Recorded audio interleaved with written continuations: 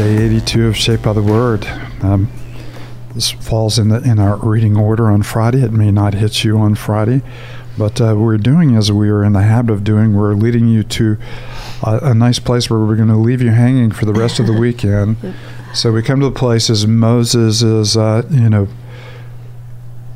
God's presence, seeking, atonement and mercy from God for a people who have violated the heart of a covenant in a grievous way by not only not worshiping the Lord their God and worshiping Him only, but making an image and falling down before that. And not only that, they are worshiping Him. The passage used, the English translation, is the word revelry, which is in ways that are dishonoring everything about who God is and dishonoring their neighbor as well, complete abuse, of those around them.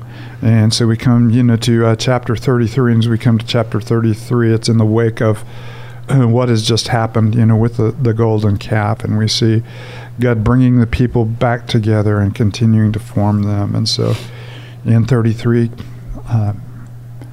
Moses will ask God to show him His glory, and so we're going to leave you hanging all weekend before we introduce you to the glory of God. But this is a beautiful introduction to it in chapter 33. So before we read this chapter, Matt, do you mind lifting us up with a word of prayer? Yeah, let's pray. Father, we thank you for the grace we have in Christ Jesus. We thank you for the story of Exodus, the reminder of what you've done to rescue a people for yourself, and then the greater reminder of what you've done in Christ Jesus to rescue us to yourself. Father, we ask that as we read this and spend time in Exodus 33 today, God, that you would encourage us, that you would remind us of your goodness, and Father, that your glory would be very real to us in this moment. Father, we ask this in the name of Jesus. In His name we pray. Amen. I fail to say this in so many podcasts, but I'm Paul Kemp here with Cindy Kemp and David Keefe and Matt Kresge.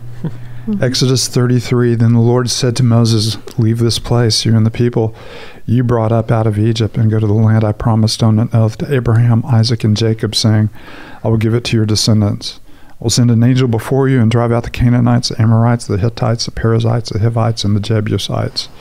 Go up to the land flowing with milk and honey, but I will not go with you because you are a stiff-necked people, and I might destroy you on the way. When the people heard these distressing words, they began to mourn, and no one put on any ornaments.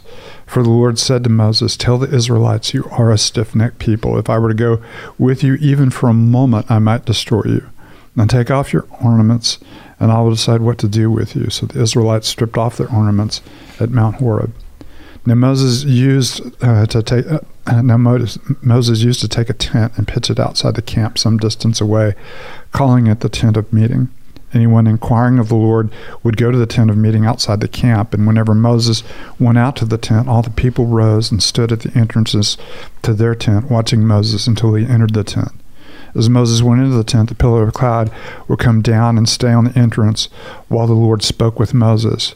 Whenever the people saw the pillar of cloud standing at the entrance to the tent, they all stood up and worshipped, each at the entrance to their tent. The Lord would speak to Moses face to face as one speaks to a friend. Then Moses would return to the camp, but his young aide, Joshua, son of Nun, did not leave the tent.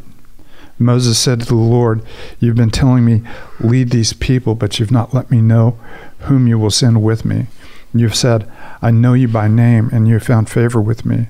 If you're pleased with me, teach me your ways so that I may know you and continue to find favor with you. Remember that this nation is your people. The Lord replied, My presence will go with you, and I will give you rest. Then Moses said to him, If your presence does not go with us, do not send us from here. How will anyone know that you are pleased with me and with your people unless you go with us? What else will distinguish me and your people from all the other people on the face of the earth? And the Lord said to Moses, I will do the very thing that you have asked, because I am pleased with you, and I know you by name. Then Moses said, Now show me your glory. And the Lord said, I will cause my goodness to pass in front of you, and I will proclaim my name, the Lord, in your presence. I will have mercy on whom I have mercy, and I will have compassion on whom I will have compassion. But he said, You cannot see my face, for no one may see me and live. Then the Lord said, there is a place near me where you may stand on a rock. When my glory passes by, I will put you in a cleft of the rock and cover you with my hand until I pass by. Then I'll remove my hand and you'll see my back, but my face you must not see. And there we are, leaving you hanging for the weekend. Whatever you do, don't read ahead. Dun, dun, dun. And both a tender moment and a hard moment. This is the aftermath, of the golden calf, as we've talked about in our introduction. And we kind of kid ourselves, even though we are people of much grace, that we can easily get over the lasting impact of sin, and we cannot. Even Paul would say, to the New Galatians, don't be deceived that you always end up reaping what you have sown. If we sow to please God, sow to please the Spirit, from the Spirit we reap life. But if we sow to please ourselves, from the flesh we reap death. And so God, there are always lingering effects of sin. There's always great grace in the presence of God, but sin will have its impact. Well, how many times is he going to call them a stiff-necked people? So we see that again. Probably until they stop being a stiff-necked people. That's right. Which is the character of humanity in light of the fall. Something we can we can recognize in ourselves as well. Absolutely. That we are so stubborn. I mean, we're so quick, to identify some, godly things that we want to do, and are easy for us to do, and we, gratefully do. But there are places where God confronts us that we resist, and we prove to be a stiff-necked people as well. Mm-hmm. Yep. You have to love, though, that even though Israel is a stiff-necked people, twofold right here in this couple paragraphs, you get this note in Verse 1 of 33, then the Lord said to Moses, leave this place, you and the people you brought up out of Egypt, and go up to the land I promised on oath to Abraham, Isaac, and Jacob. We've been talking about this drama of Scripture unfolding and how central those promises were that God made to Abraham. And here God again has not forgotten his promises. I mean, we're a long time removed from those promises that God made to Abraham, and yet at the same time, God's still, fulfilling these promises that he made, and he's finally beginning to, or he has been, but he's bringing these people to the land that he promised. And so even the fact that Israel is stiff-necked won't keep God from, fulfilling the promise he made to Abraham. You have to love, and we didn't bring this out, in the previous podcast, but where God is referring to the people as the people you brought up out of the land of Egypt. And Moses, in the middle of this, reminds him, Lord, don't forget these are your people. Right. And of course the Lord hasn't, forgotten. And this is not something that, Moses needs to remind him of. But again, you see a test of the heart of Moses. Do you, remember, that these are my people? And of course, you even see that a little bit in the way that he talks about, and I'll have compassion on whom I'll have compassion on, and mercy on whom I'll have mercy on.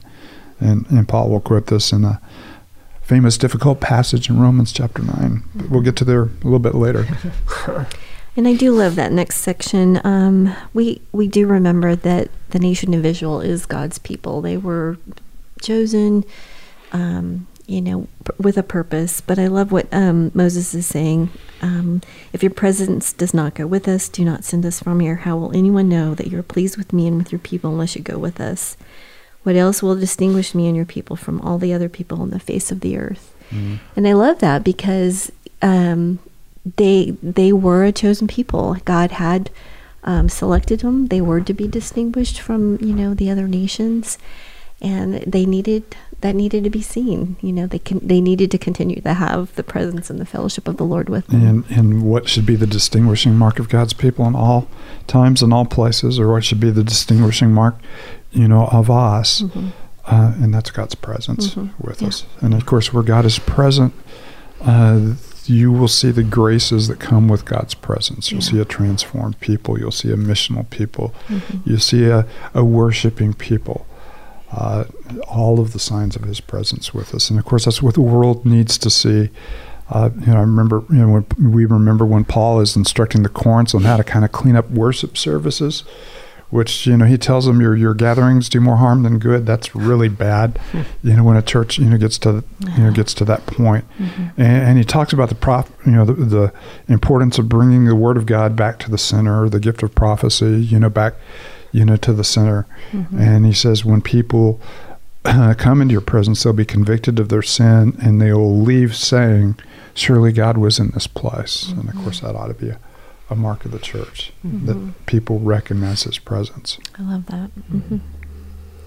I love, too, in verse 14, the Lord replied, my presence will go with you, and I will give you rest. It's the Lord himself who is the one who can give us rest. And we mentioned this on a previous podcast, but you think of the words of Jesus and that invitation, come to me, everyone who's a stiff-necked people, essentially, but everyone who is weary and burdened. And the invitation is, and I will give you rest.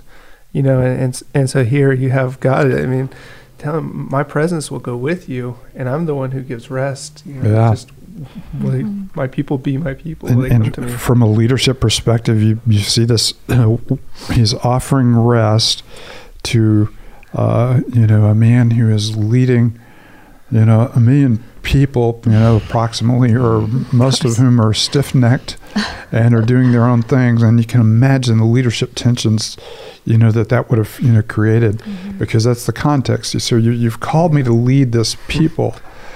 And he's saying, even in the middle of that, I can give you rest. I'm weary and burdened. Yes. Yeah. Anyone who thinks they have a hard job, you should compare it to Moses. And I realize that God can give us rest even in the middle of the difficulties of all of the conflict and everything going on around us. You gotta love right before that, when Moses is reminding God that God already knew that this nation is your people, and I think it's always a good reminder as well in leadership and then leading people. It's we've been called to care for and shepherd and pray for, but these are God's people, right? And it's in that kind of admission that we can kind of find that rest and peace as a. And of course, I'm thinking, what a great time to give them back to God. Yeah, they're, it is yours, they're bro. They're going in every different direction. They're deeply displeasing God. They're your people, God. By the way, and a lot of times we, at appropriate times, treat God's people as if they were our people, and then other times we just want to give them, we want to give them right back. It's going bad. All these are your guys. Well, and that's the whole joke, right? Of when you read the story of Moses, you're like, man, I want this. Like Moses says, show me your glory, and God says, okay, I'll cause this to happen. And we're like, I want that.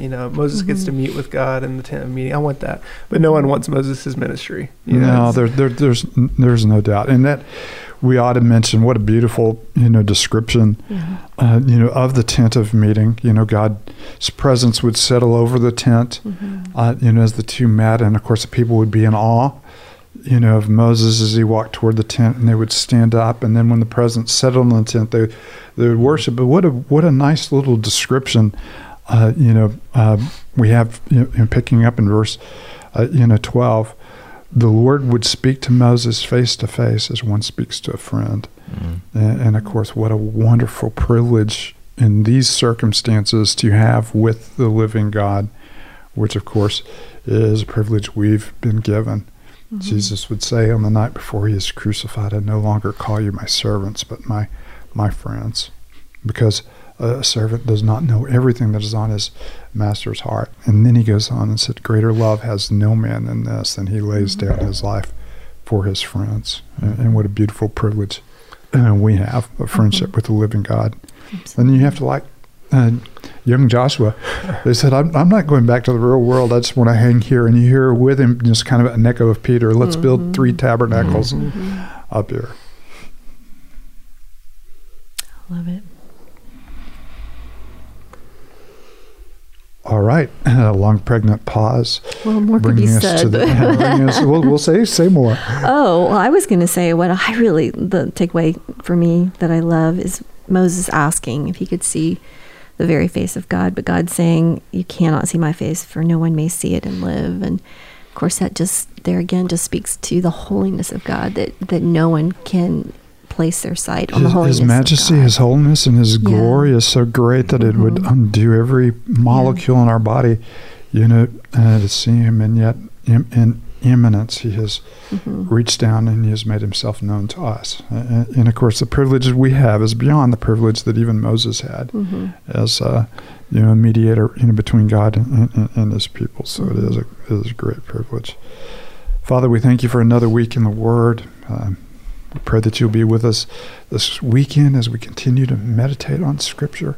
And as we come together as your people at your invitation to worship you and to encourage one another with the gifts that you have given us and to be shaped by your word. It's in your holy name we pray. Amen.